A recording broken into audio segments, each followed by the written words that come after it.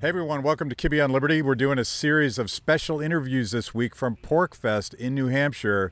This is a project of the Free State Project, and it's a gathering of libertarians and constitutional conservatives, Republicans. We even had some converted progressives here who are looking for liberty, and we're hanging out in this beautiful place, and these conversations are going to be awesome. Check it out.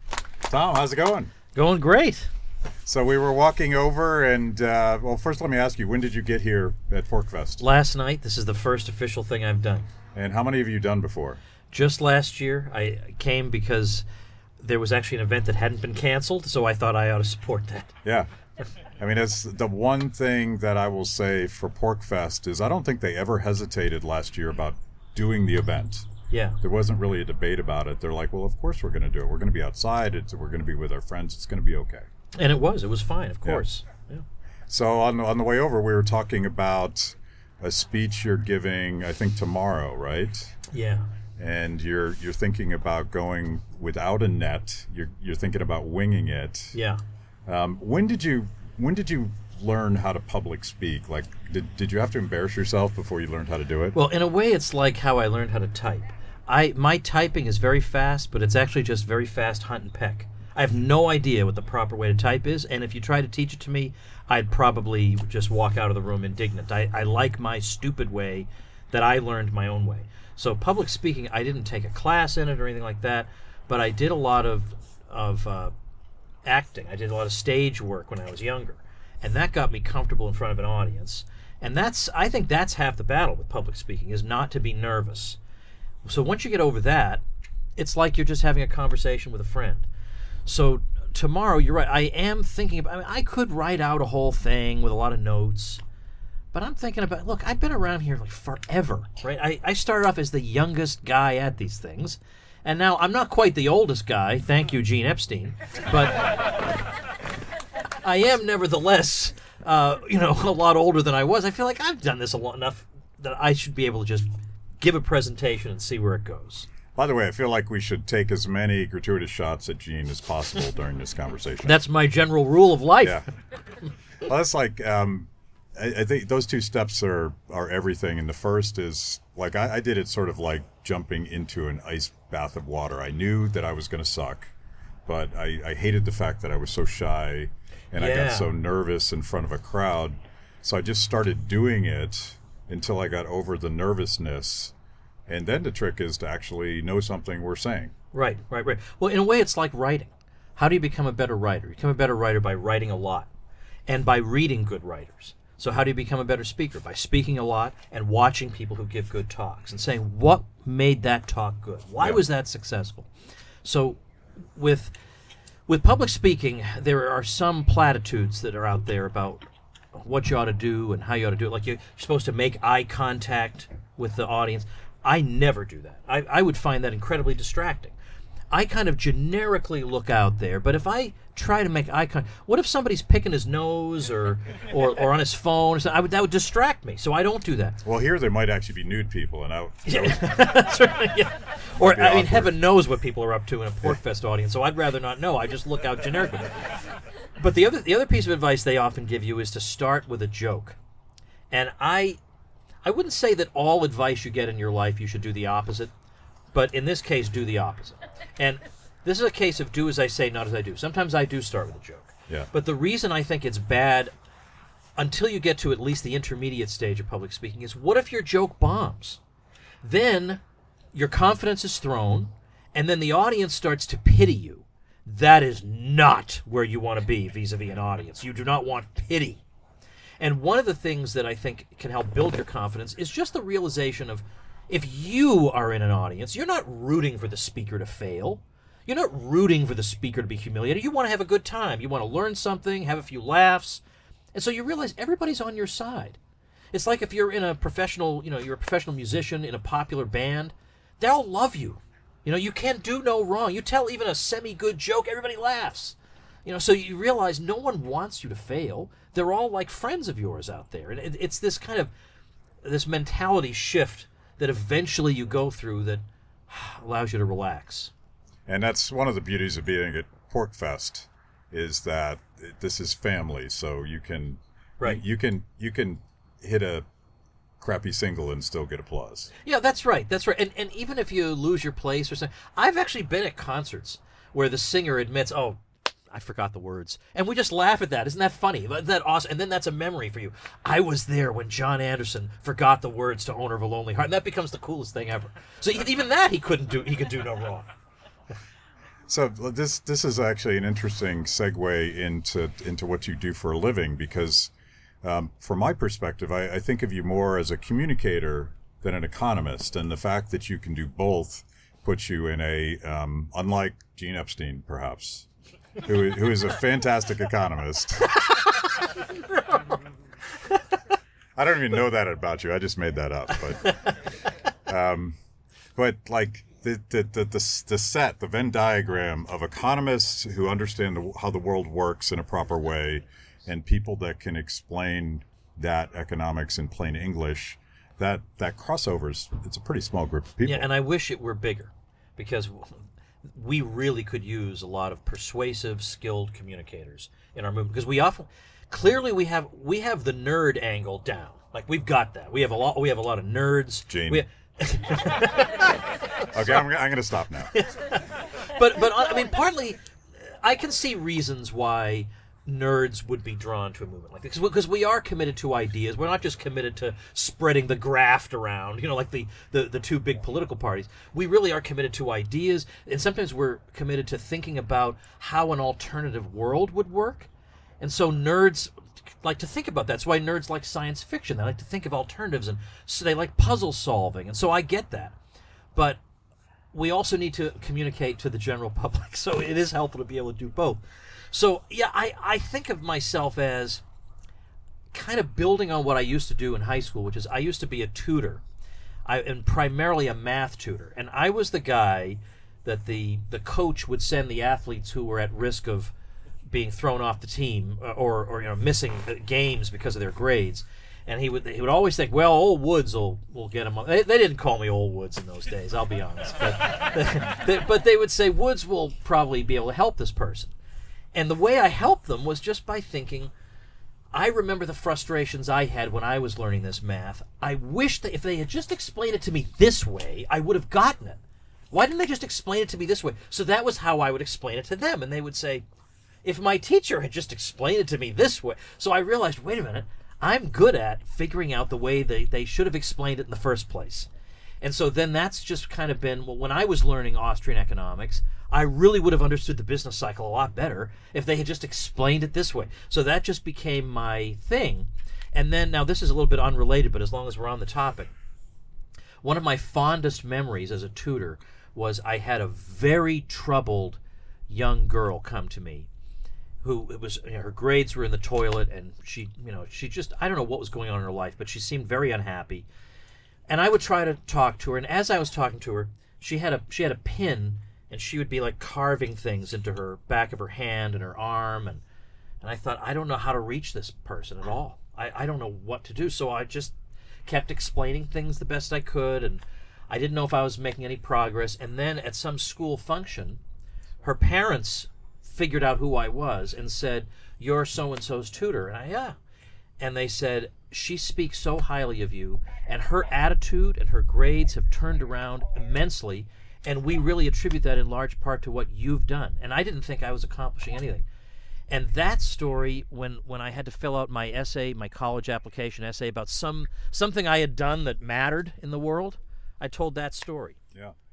I mean, it's such an important skill to communicate particularly complex ideas and try to connect with people. And I'd imagine it was a seller's market if you were correcting for the inability of professors to actually teach. I'm shocked at how many academics who talk to live people every day for a living can't explain ideas. Well, also, I know from my podcast, and maybe you have the same experience, sometimes I bring an expert on, and if I bring Peter Schiff on, he's great because he knows he can come up with brilliant analogies at the drop of a hat. He'll talk about the stress tests they give to banks, and he'll say, yeah, it's like they're running a bunch of hamsters over the Brooklyn Bridge. These aren't stress tests. And so immediately people understand, the stress tests aren't really putting them under much stress, so they're not really good tests. So they get that right away. But I have a lot of people who come on, and I said, listen, I really need you to dumb this down, okay, because you're dealing with stuff at such a high level. I want the average person to really get this. And they say, okay. And then they come on, and they're talking in impenetrable jargon from moment one. Yeah. I said, no, I still need you to bring it down 2 more notches. And by the end of the episode, I'm just throwing my arms up in the air. And I feel like saying to the audience, look, I tried, man. I did everything I could. It didn't work. You just translate afterwards. What they trying to say was... Yeah. And then I get people emailing me saying, why did you have that guest on? Why didn't you just explain it? It's one of the mysteries of why Austrian economics, we know all the structural reasons at universities why Austrian economics doesn't get taught more often, but one of the fundamental differences between Austrian analysis and mainstream mechanical economics is that we tell stories and we use metaphors. And my friend Deirdre McCloskey insists that that's what good economics is. It's good storytelling, it's good metaphors, because ultimately these rules are common sense. Like if you think about the world in a certain way that, say, your mom did, you're probably halfway to understanding basic economics. Right. And you mentioned McCloskey.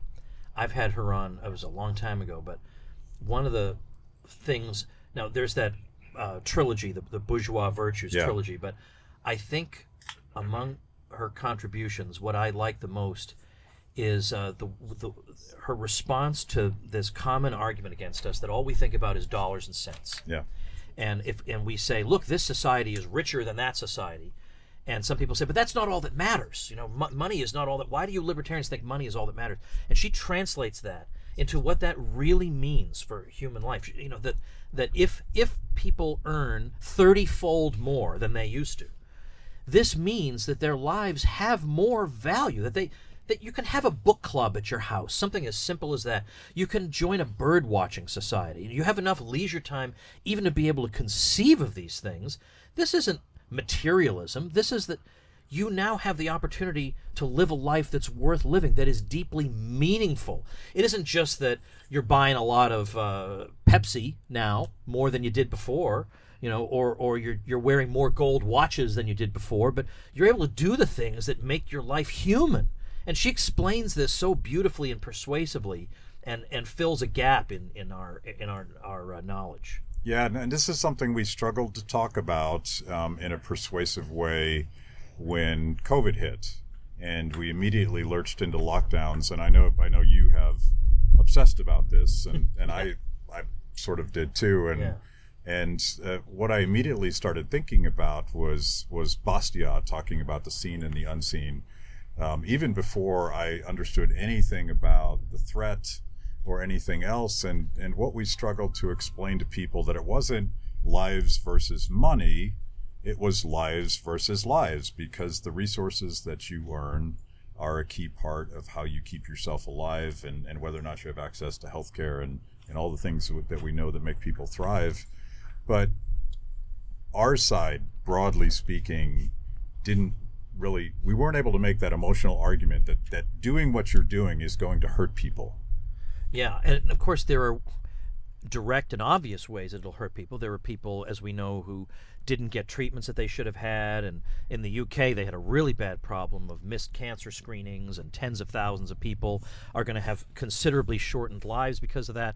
But some of the examples are more subtle than that. I mean, if somebody worked his whole life to build a business that caters to making children happy on their birthdays by having them go outside and ride horses, and everybody's too hysterical even to go outside and ride horses anymore, and you can't hang on long enough to keep that business going, that gave your life meaning. Yeah, I know that seems stupid to people who run think tanks and who think that you should be perfectly happy to stay locked in your house and not do anything. But to normal people, that is a deep loss. There's a kind of death that happens there when the things that give you meaning are taken away indefinitely. And not only that, but so casually and cavalierly. It would be one thing to say, all right, it's a couple of weeks to flatten the curve, and that's a big sacrifice, but we're going to get through this. But then after a while, it became, yeah, you know what, 3 more months and we'll get back to you. It wasn't even, no, especially in Europe. Yeah, it's going to be 3 more months, and then after that, maybe a couple months after that, we'll get back to you when it's okay to. And it astonishes me to this day that so many people consented to this. Yeah, I guess that's the only thing worth thinking about in the world is one virus. And then to find out, after all these months, to look at the numbers and realize that places that did that don't seem to have done any better than places that didn't. So not only did I make these sacrifices, but it was basically all for nothing. Yeah, that's pretty rough, and it's hard for people to admit that to themselves now.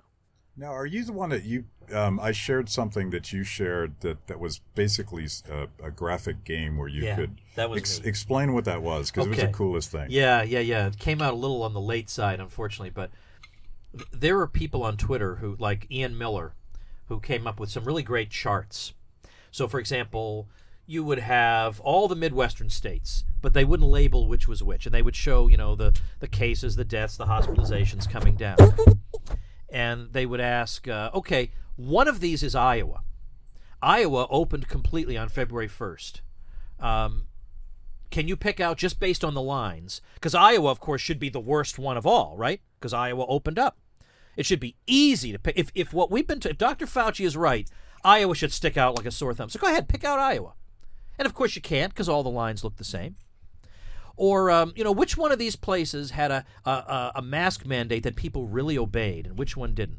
It should be really obvious, right? They're right next to each other, so the populations are interchangeable. Which one is it? You can't tell. Which one of these places closed indoor dining?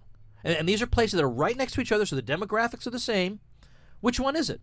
And you can't tell from the line. So I decided, what if we had a little quiz? Let's take a quiz, right?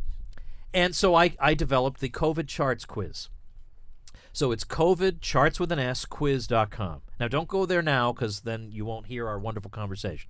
But just go to it later. COVIDchartsquiz.com. It's designed to be a quiz you fail. I want people to get a 0 on this thing, because you realize, well, wait a minute. If it really were as simple as we've been told, that you behave yourself and the numbers go down, but if you're terrible and you go get your hair cut, society collapses, then this should be easy. You should be able to tell which state was which, and you cannot. And it's question after question, and it's just relentless. And now the best they can come up with is like some kind of, they're trying to nuance their way into, well, there's a little bit of nuance between California and Florida. Look, 18 months ago at the beginning of this thing, if you had said, what do you think the charts are going to look like between California and Florida, they would not have said, well, we're going to need to look at a lot of nuance. They would have said, no, Florida will be up here and California will be down here. They would have said that. And then, I'll probably mention this tomorrow, but I'll never forget, there was a guy on Twitter, just some random dude on Twitter, who said, I'm looking at Florida, who everybody's praising, and their results look very average to me. And I thought, when Florida opened up, I guarantee you, nobody was saying, if Florida opens up, their results are going to be very average, I warn you. No. It was, there's going to be piles of corpses everywhere. Nobody was warning us that we'd be very average. Now, age-adjusted, Florida's doing really well, because we all know it's a lot of old people in Florida. And in fact, it's been doing great. And so now they don't really know what to do. And I will give Michael Osterholm credit. I doggone it, I cannot track it down, but somewhere in somebody's Twitter, he said, now this was a guy who he was one of Biden's advisors on COVID, and then before that he had been a real panic monger. Osterholm has actually had the honesty to admit, look, there is no reason that I can understand why Iowa should be doing so well and Michigan so badly. And anybody who claims that he has an easy answer to that question is a liar. I mean, he actually had the decent, and that's all I've been asking for all this time. Just admit that there's something going on here that you guys don't fully understand. Just admit that. What is so hard about saying that? And it's like they all have the illusion of control. They all have to believe that they can control this thing if they can just get us to do X, Y, or Z. And yet, even Osterholm says, I don't understand what's happening here. Andy Slavitt, that creep times 100, was on MSNBC, and they actually even asked him, believe it or not, there was one tough question. one time asked on MSNBC. I think it was like March 23rd, 2021. Mark that on your calendar forever. One tough question asked on MSNBC. They said, why do you think Florida and California are basically, because Florida, the deaths per million, Florida's at like 1,750, California's at about 1,600. But when you adjust for the fact that Florida has the 5th oldest population, California has only the 44th oldest, you adjust for that, it's identical. How do you account for this, Andy Slavitt? And his answer was, well, there are some things about this virus that we just don't fully, are beyond our ability to understand.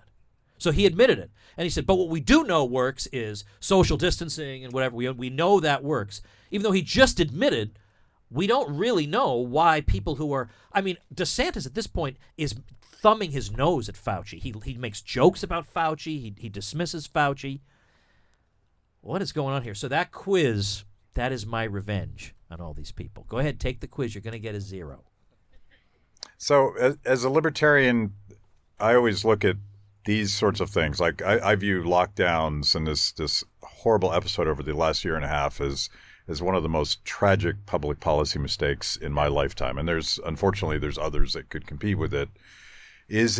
But when I look at these things, I think about Hayek and I think about James Buchanan.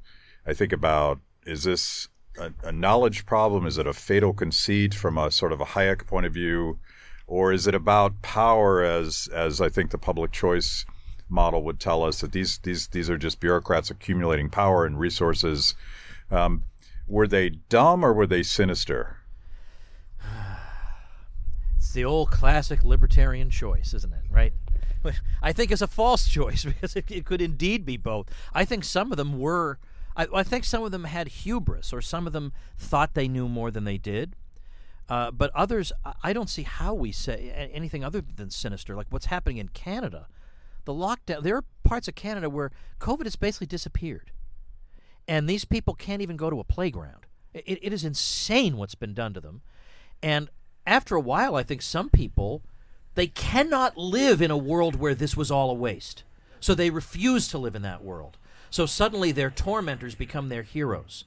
These people are keeping me safe. They can't, and you can't even reach them. You say, look, here are the charts. They won't even look at them. I don't even want to see the charts. Why do you not want to see the charts? I thought you were the scientific ones.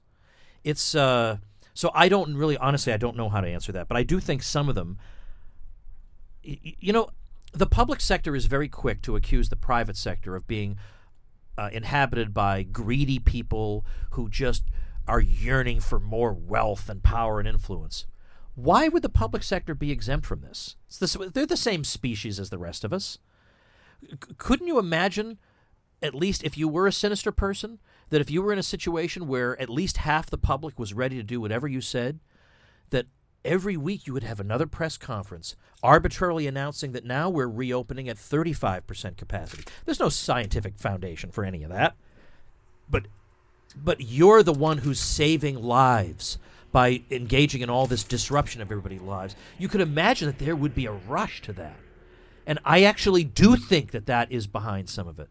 And then thinking that, geez, if they go along with this, I wonder what else we could do place down the road. Because we have a lot of ways we want to change the lives of these stupid rubes because they're too dumb to know what's good for them. Maybe we could take these powers and use them to train them to, not use as much electricity next time or not do this or that. So I guess I'm leaning towards sinister. Yeah. I think I talked myself into it. I mean, it might have started as sort of this risk-averse thing where you have to do something, otherwise you get blamed for not doing something. Right. And once they got a taste of that power, once they wore the ring for a little bit too long, they're like, I'm digging this. Yeah. But then we have to account for the red state governors, most of whom were not that much better than the blue state governors. Right. But what, oh gosh, thank goodness we have Ron DeSantis. Now, I already know. I know Ron DeSantis is not good on everything. He's not good on weed. He's not good on, I could come up with a bunch of things. And sometimes he says things that are kind of boomer and cringy. Okay, I get that. He's like your uncle who's pretty good on some things. And then you say, oh gosh, Uncle so-and-so, why are you saying this in front of the whole family? But he gave us that control group by saying in September we're fully reopening, no capacity limit. I mean, there have been concerts in Florida. I saw Rob Schneider do a comedy show. It's been normal life, and nothing happened. Nothing happened. The numbers kept going down. Nothing happened. And there was that phony baloney story about how we were cooking the books and yeah. Okay, first of all, if the hospitals were in fact packed with COVID patients, that would get out. People would figure that out. So that was a ridiculous conspiracy to begin with. But what I think happened was some of the other red state governors, I think Governor Abbott of Texas, realized, I can't believe the political hay DeSantis is making out of thumbing his nose at Fauci. What if I start thumbing my nose at Fauci? And he did it. And then Fauci, meanwhile, was asked, how can you explain how Texas has done just fine? They just lifted all their restrictions. They've done just fine. And there's a part of you that thinks, well, he is Dr. Fauci. I mean, he does have some knowledge. Maybe he's got a good answer to that. And his answer was, I really don't know. Maybe they're doing a lot of things outdoors in Texas. I'm not joking. That was his answer. Maybe they're doing a lot of things outdoors. I don't know. That was his answer. So then it sort of became, once the vaccines hit a certain critical mass, that became the fig leaf for the blue state governors to say, because at some point they realized we need the tax revenue. Well, we need business activity. We need people not to move away. So at some point we do have to stop doing this. And I said that all along. I know there were libertarians who said, oh, they're never going to give this up. And I said, no, that's implausible. They are going to give it up because they cannot do it forever. They're going to come up with some fig leaf. And for them, it was the vaccines. So Cuomo said, aha, we reached such and such number. Now you can go back to it. But the real thing was they looked at DeSantis and they realized everyone wasn't going to die instantly. So we had that. But, geez, these other, like in Ohio and Maryland, they were almost as bad as any blue state governor. So it goes to show, every once in a while, the Republican Party might pull at you this much. And then you remember, nah, it's mostly bums like that. DeSantis is an outlier. And the Republican Party establishment can't stand the sight of him. As somebody with some common sense, they can't stand the sight of him.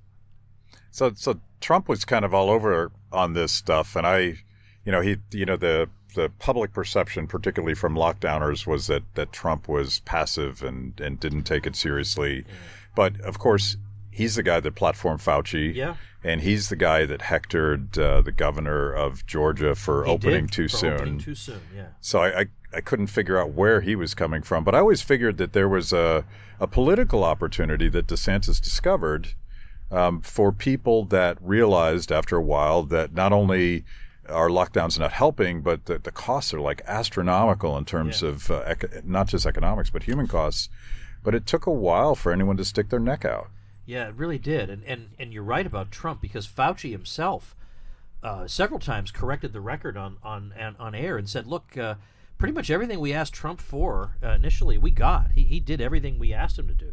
So, then Fauci trying to change his line, well, if only back in February we had done so-and-so. But if you look at his public statements back in February, he wasn't calling for any of that. So that guy, you can't pin him down on anything, Fauci. But yeah, Trump initially went in for this. He criticized Sweden also for not locking down. And so then it made it very difficult for him to step away, because he would have to he'd have to take this awkward position. It made sense to lock down in the beginning, but then even though nothing really changed, it made sense to not lock down. Yeah. So he was in this weird position, and he's never going to admit to a mistake, Donald Trump. No. So then what? So that was rough. And Kristi Noem initially, before DeSantis, was initially the one everybody pointed to. Look at Kristi Noem. She's resisting this.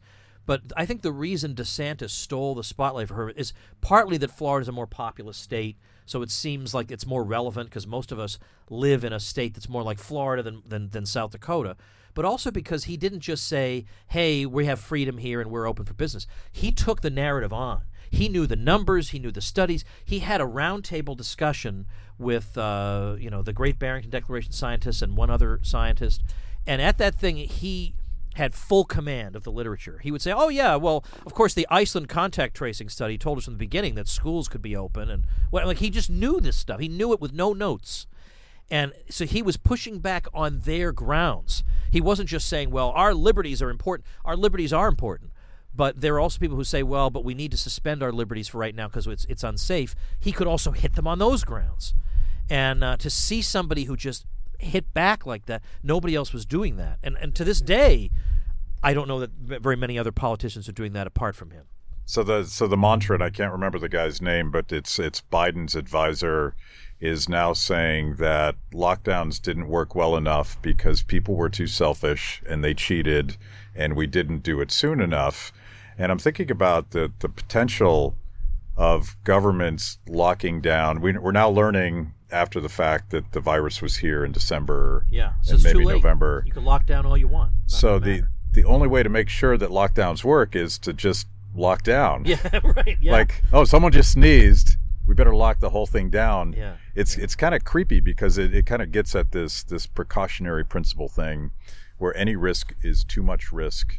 And to really keep us safe, we need to just give over all of our freedom all the time and let the machine work. Yeah. Well, I feel weird speaking positively about a non-Ron Paul politician, but I have to say, when we look at the whole world, I mean, almost the whole world went for this. Yeah. I mean, very, very few exceptions. Now, there is one of the exceptions is not just Sweden, but I have a friend, Gret Glyer. He created the DonorSee app. It's a brilliant philanthropic app where it's called DonorSee because you contribute to some micro cause, like helping one child get his vision back, that sort of thing. And after you make your contribution, once the good deed is done, you can see the results because they'll send you pictures and videos of the child seeing or hearing for the first time. Or the people who listen to my show, we helped to build a house for a widow in Malawi. And after the house was built, they took us for a tour inside. They showed us the house. And then afterward, they stood there and read the names and thanked everybody who listens to my show for building that house. It's an amazing app. And this Gret Glyer, he's in his early 30s. He lived in Malawi, which I don't know if it still is, but at that time it was literally the poorest country on earth. And he lived there because he puts his money where his mouth is. Like, he really, really wanted to be there and help poor people. So he uprooted himself and lived in Malawi for 3 years. And he told me a story that I didn't see reported anywhere, that there was originally going to be a lockdown in Malawi. Now, in Malawi, they live hand to mouth. And that literally means that they, every day, are earning enough money to eat to survive to the next day. So if they don't work and they lock down, that means they starve. That is what that means. There is no alternative to that. But every political elite everywhere was saying, well, I guess we just have to do what everybody's doing. But the people of Malawi rose up and said, oh, no, you are not going to lock us down. They insisted that they would not be locked down, and so they weren't. You know, the poorest people on the face of the earth had the common sense to say, no, we're not going to do something that's going to make us starve to death. And you know, they don't have a very old population in Malawi. It's not filled with people who are especially vulnerable to the virus. I don't know how I got on Malawi, but I just love telling that. Well, that it story. gets at. Oh no! If I may just, sure. Now I remembered. It's that practically everywhere. That was the bridge I was That giving was you the right there. yeah. Other than Malawi and a few other places went for this. So to have a DeSantis who not only didn't, I mean, yeah, he locked down at the beginning. He shouldn't have done that, but to have him actually push back on the whole narrative and say this is stupid and it's anti-human and it's going to kill people and it's not even doing any good anyway, and all you got to do is just keep the vulnerable people protected and all that. To have somebody who pushes back against the narrative when, you know, Spain and Portugal and Greece and Italy and England and everywhere is doing this, to have that one guy saying you're all stupid and inhuman, and there's really only one guy doing it. I mean, the Swedes were not locking down, but they, you know, the Swedes are a very, you know, they have a very even sort of disposition. They're not given to being punchy. The only punchy guy on this was DeSantis. That's why I say, yeah, he's bad on this and he's bad on that, but he was the man for this particular moment. on this particular issue. Now, if he runs for president, he's going to be terrible on things that I love, and I'm going to denounce him and everything else. But thank you for not ruining my kids' lives and for standing up and being the one guy who said we did not need to do this. Yeah, I agree 100%. Shout out to Ron DeSantis. Yep. Because this was such an important thing. Yeah. Like, you can suck on 10 things, but if you're good on the important thing, yeah, it really makes a difference. I got an email the other day from a guy, and this has happened to me a lot. A guy saying, yeah, I live in the UK and I'm a socialist, and I do not understand at all why the socialists have gone for this. That they, above all, should see how this hurts the working class.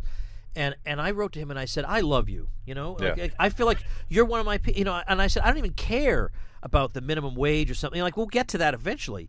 But I have way more in common with you because you get what it means to be human than I do with some policy wonk who's great on the minimum wage, but who kept his mouth shut during this time.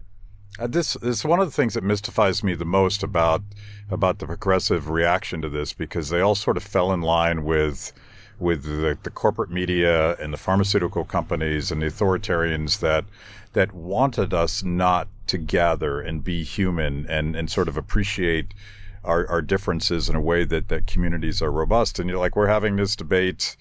There's a metaphor in here somewhere about the debate we're having within the libertarian movement between sort of the hardcore guys and the individualists on the one hand, sort of the Ayn Rand, Rage Against the Machine, am I being detained kind of crowd, versus the Hayek communitarian, the beautiful things we can do together and that crowd. And I wonder where you fall in that spectrum, because I always thought that was sort of a false choice, because communities are built up of individuals making individual choices, and individuals have that sort of sense of community that Adam Smith talked about in the Theory of Moral Sentiments. I don't feel like we have to choose a team here. No, we shouldn't, because, like, for example, this thing that we build spontaneously every year, this is a real community. Like, this is something that we cherish this. Even though a lot of us think of ourselves as individuals, that doesn't stop us. We don't say, I'm going to have my own pork fest by myself in Antarctica. Well, there is actually a guy doing that. Yeah, there would be, wouldn't there?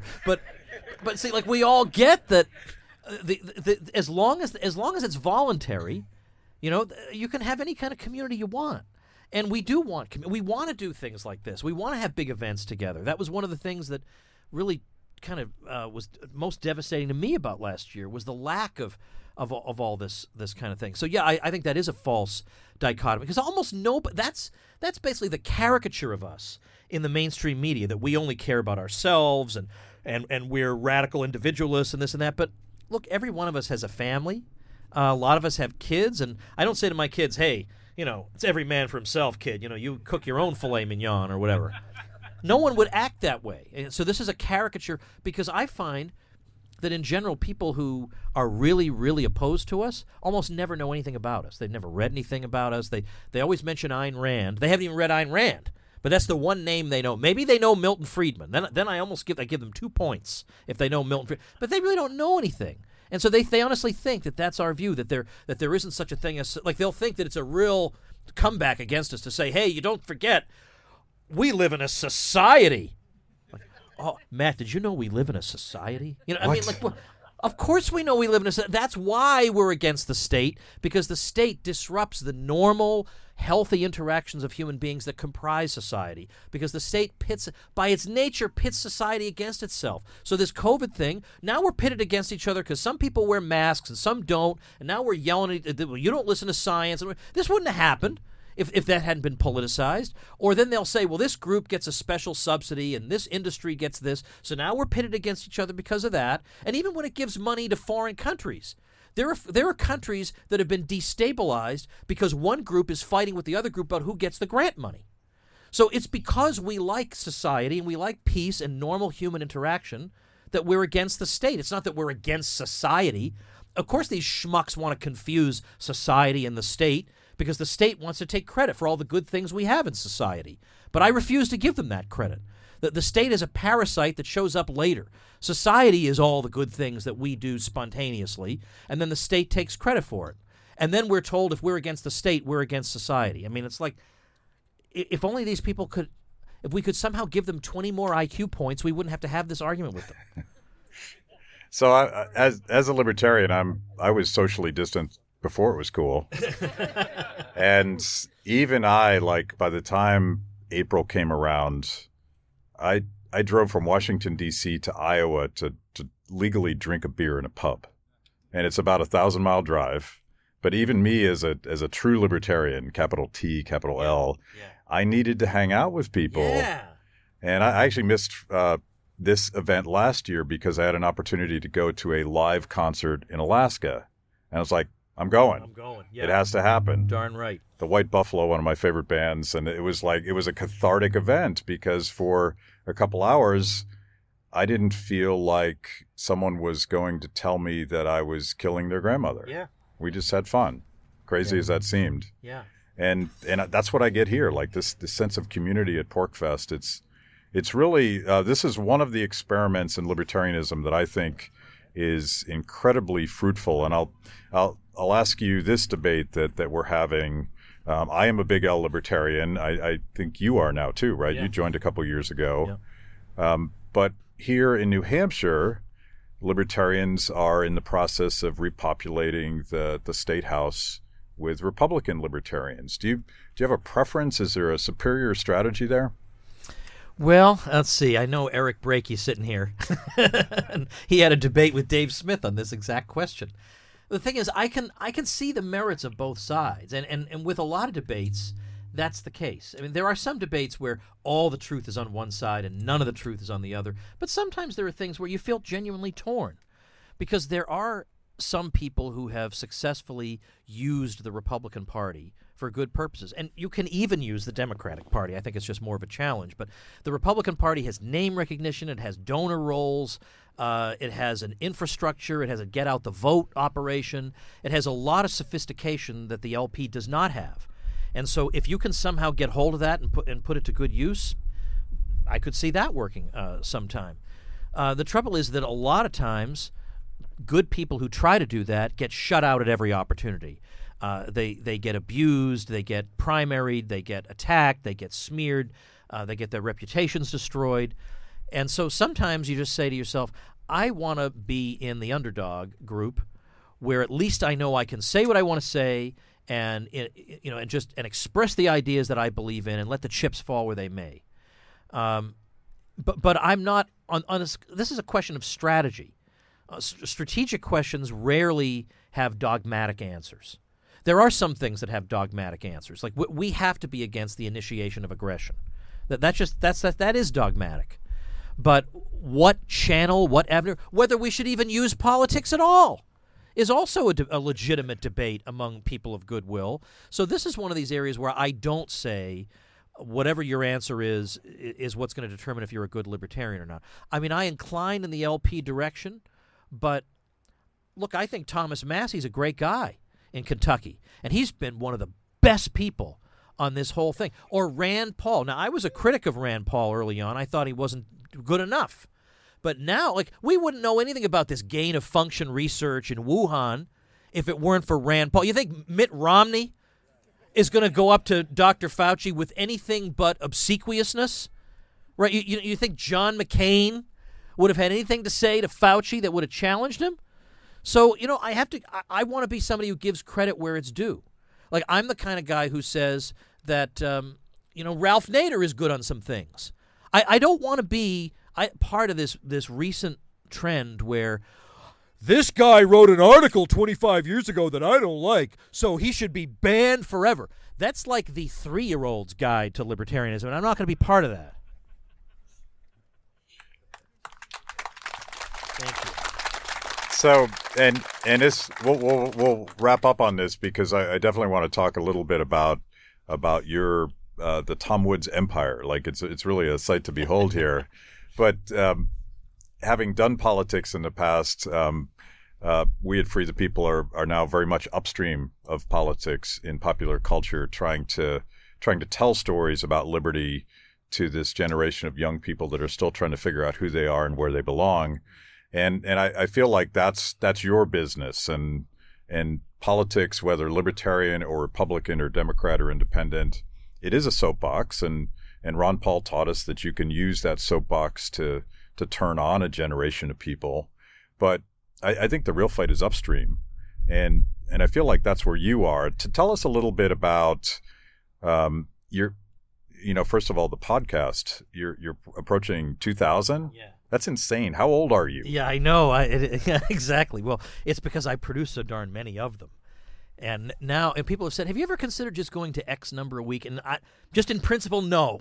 I've started 5 times a week, and that is just the way it's going to be. I don't care.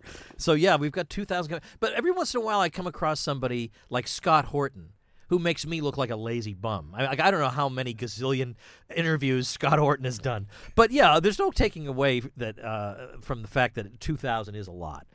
And I know that maybe you were being facetious, but I will say that I'm 48, in case you're wondering. I don't know where the time is. So you started the podcast when you were 12. Yeah, right? when I was 12. And so now I've actually done the calculation, like how long would it take, at this rate, how old would I be when we got to the 10,000th episode? I think I'd be about 80. So maybe I'll still try that, like I'll have, because, because Ron Paul doesn't walk with a cane. He walks right out on the stage. That'd be my goal. Stay active and robust and give that a shot. But yeah, so I've been doing it since September of 2013, and I just decided that I wanted to try to do a 5-day-a-week podcast, and now here we are. And you have an event coming up in Orlando. Yes, I hope that. People will come to that. October 16th in Orlando at the Rosen Shingle Creek, which is this beautiful 4-diamond luxury resort. We're having the 2,000th episode of the show, and we're going to have a lot of names that are familiar to you. I'm going to have a few surprise guests who won't be announced till that very night. And I'm having Michael Malice is coming, and he says he has a special surprise guest, and that when this guest is revealed, he says people are going to need oxygen masks to recover when they see what my surprise is. I don't even know what the surprise is. And, I mean, like, it's always, like, anytime Michael Malice says he's going to show up and surprise you, you just don't know what to think. Be concerned. Yeah, exactly. Be concerned. But then another a really great and irreplaceable part of that 2,000th episode event is, I guess a lot of us are fans of Penn and Teller, the magicians, because they're great magicians and they're great. They're both libertarians, not just Penn. They're great people. And they have a TV show. I would say fewer than half the people who would describe themselves as fans of Penn and Teller know about their TV show. The TV show is fantastic. It's called Fool Us. And the idea is magicians come on that show and try to do a trick that Penn and Teller can't figure out. And it's fascinating to watch them because they know so much. There are tricks where you think, oh, there's no way Penn and Teller know how this is done. And they know how it's done. But once in a while, somebody fools them. So there's this fellow named Doc Dixon. He's been on the show twice. And the first time he was on, he fooled them. Well, it turns out he's a listener of the Tom Woods Show, and he gets my newsletter. And he found out I'm doing a 2,000th episode event. And he said, how would you like me to saw you in half at your 2,000th episode? And I said, well, of course I want. Why would I not want that? And he said, no, it's not the traditional routine where it's a box and then we cut it in half and there's 2 boxes and you're squished in one of the 2 boxes. Everybody knows how that's done. He said, no. I got a whole routine with a chainsaw and it's going to be great. And he says, now, let me just ask you, how surprised do you want to be in this routine? And I said, very surprised. So, like, this is going to be so awesome. And I'm not charging admission. You just show up, you get in for free. It's going to be a night of entertainment. But also the room is going to be filled with friends you haven't met yet. People who we were all demonized and called names and, made to feel like we were crazy. And we're all just going to have a big celebration together down in Orlando. So I hope you'll consider that. I have a website for it. It's tomwoods2000.com. And you can register there because it doesn't cost you anything, but it would be nice if you registered. So thank you for plugging that. Yes, and thank you for doing this. I was trying to remember. I did your show, I'm going to say 2012 or something like that, back or when maybe I was 2014 or something. Yeah, but a long time ago. Yeah. And thanks for doing this, and thanks for being at PorcFest. Can I say one last thing? Sure. About having you on the show. When I had you on the show, it was still pretty new, as you say. It was a long time ago, and so I should get you back. We'll get you back on, but. I'm not saying this to flatter you because you're interviewing me, but honestly, your name carries a certain respectability in certain circles. Not in all circles, but definitely not in all circles. But in some circles, Matt Kibbe. We all know who he is, and he's respectable. And so I thought, every once in a while I'm going to try and have a respectable person on the show and just throw people off guard. And we had a great conversation and it was fun. So not Gene. So not Gene. Anyway, it's been great. I appreciate you doing this. Yeah, this has been fun. Thank you.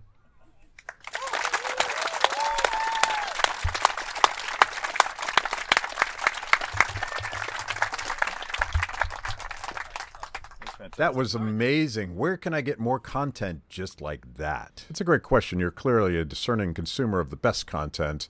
Make sure to like the video, subscribe, and click the bell. And if you're consuming podcasts, go to Apple, Stitcher, anywhere you get them. I'm in. Kibbe on Liberty, honest conversations with interesting people.